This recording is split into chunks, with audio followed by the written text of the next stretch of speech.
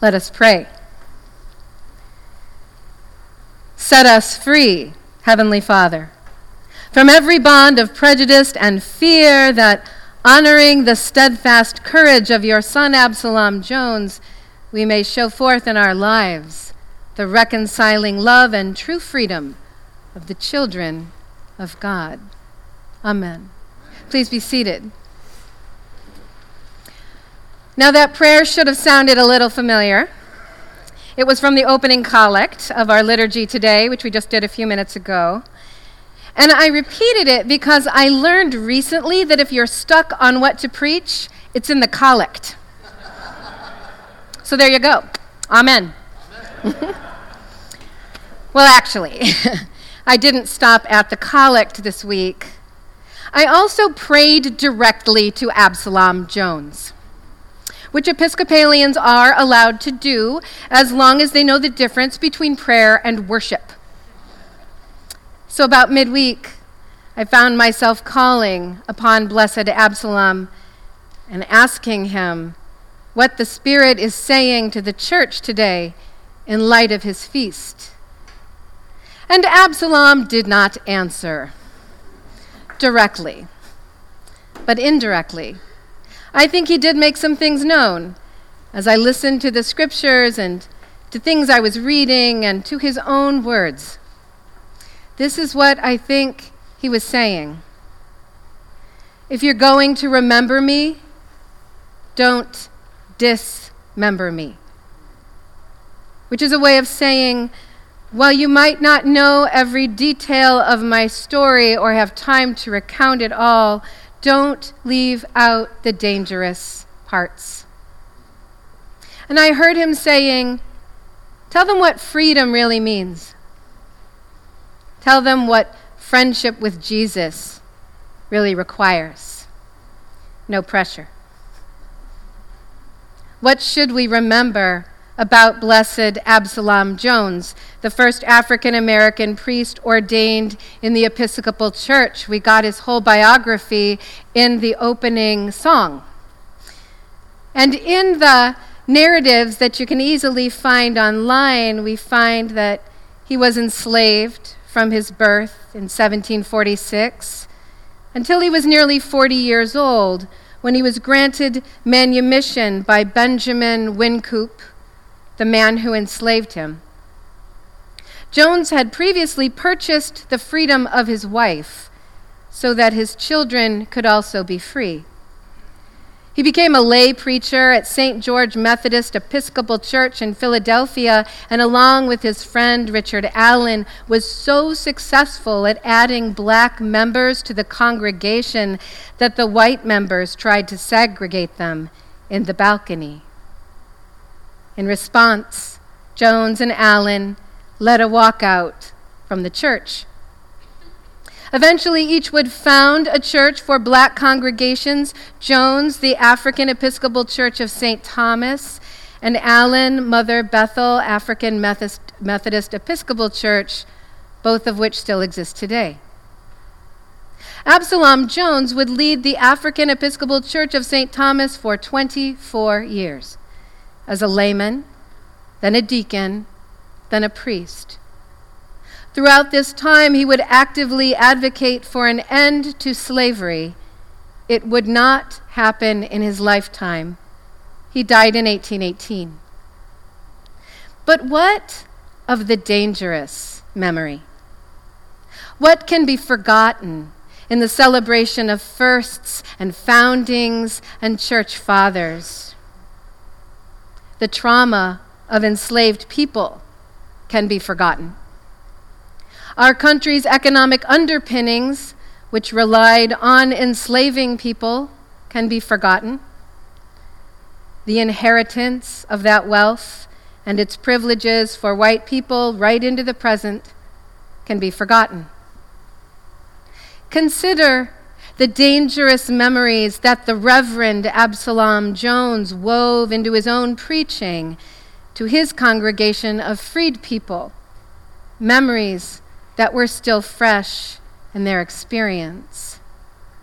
On January 1st, 1808, Jones preached a sermon at St. Thomas expressing his joy and gratitude in the decision by Congress to abolish the formal Atlantic slave trade. This, of course, did not end the enslavement of people within the United States, which would not happen for nearly 60 more years. But Absalom Jones called it the first fruits of peace upon earth and goodwill to men. More than an act of Congress, it was an act of God.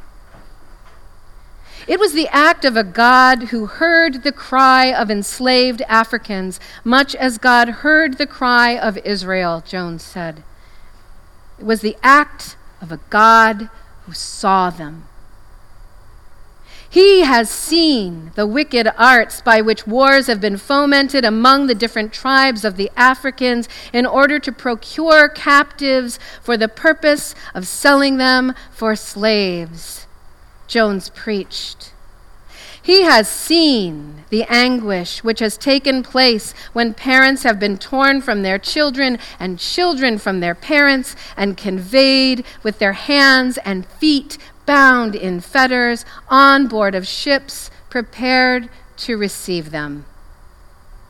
He has seen such of them as have escaped from that noxious place of confinement leap into the ocean with a faint hope of swimming back to their native shore or a determination to seek early retreat from their impending misery in a watery grave.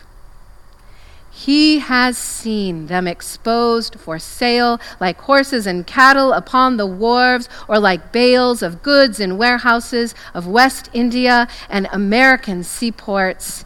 He has seen them driven into the sugar, the rice, the tobacco fields, and compelled to work.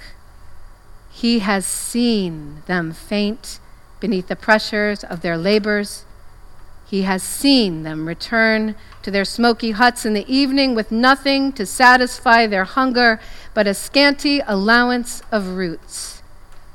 He has seen all the different modes of torture by means of the whip, the screw, the pincers, and the red-hot iron, which have been exercised upon their bodies by inhuman overseers.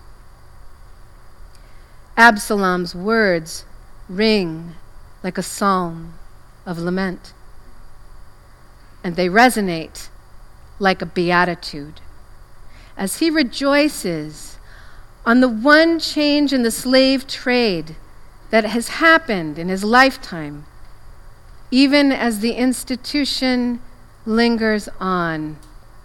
It is huge, and it is not enough. The great and blessed event which we have this day met to celebrate is a striking proof that the God of heaven and earth is the same yesterday and today and forever, Jones tells his congregation. It was not slave owner Benjamin Wynkoop who freed Absalom Jones. It was God. Because the God who sees for Absalom Jones is the God who frees, the God who remembers everything. Now, one of the great acts of our liturgy is the act of remembering. More often than not, our scriptures remind us of the painful stories that accompany freedom, of the horrors that God has seen through the eyes of God's people and through God's own human eyes as well. By the waters of Babylon, we sat down and wept when we remembered you, O Zion. As for our harps, we hung them up on the trees in the midst of that land. For those who led us away captive asked us for a song, and our oppressors called for mirth. Sing us one of those songs of Zion. How shall we sing the Lord's song upon an alien soil. The Eucharist is our most dangerous act of remembering because we insist that it makes happen what it remembers. We remember that it was more than a Passover meal, a blessing of bread and wine, a sharing more than an act of hospitality. We remember that that meal happened on the night before Jesus' death, the night he was betrayed, the night he was handed over to soldiers and to the mob. We remember that it was the night before his state-sanctioned killing, the night before he was lynched, an age-old act of terrorism practiced by people afraid of losing power. And we remember what God did to that event, transforming it into a sign not of defeat, but of life. That's a dangerous story, because in that story we remember what freedom is and what it means for God to call us friends. Freedom is a dangerous offer because it requires death to an old life before living into a new one.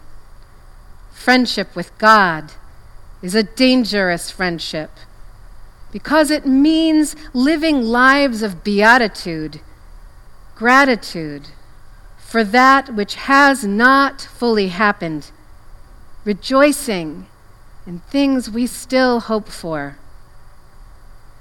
Absalom Jones knew that the offer of freedom that we relive every time we remember the night before Jesus died was not just an offer of freedom for himself or for his congregation at St. Thomas, but it was also an offer of freedom for the slaveholder Benjamin Wynkoop, who attended Christ Church in St. Peter's in Philadelphia and served as its vestryman, warden, and benefactor.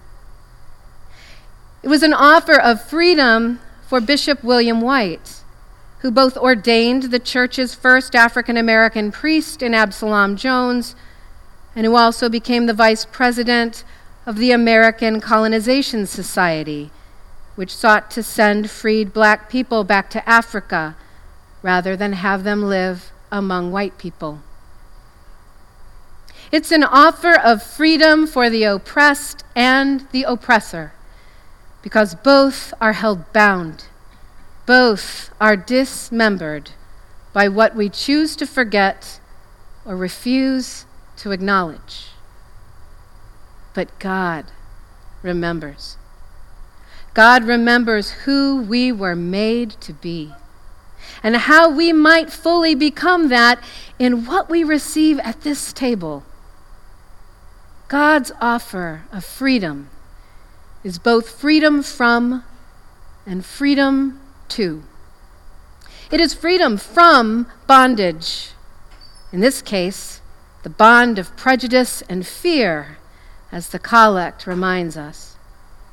It is freedom to live the reconciling love of the children of God, to become friends of Jesus.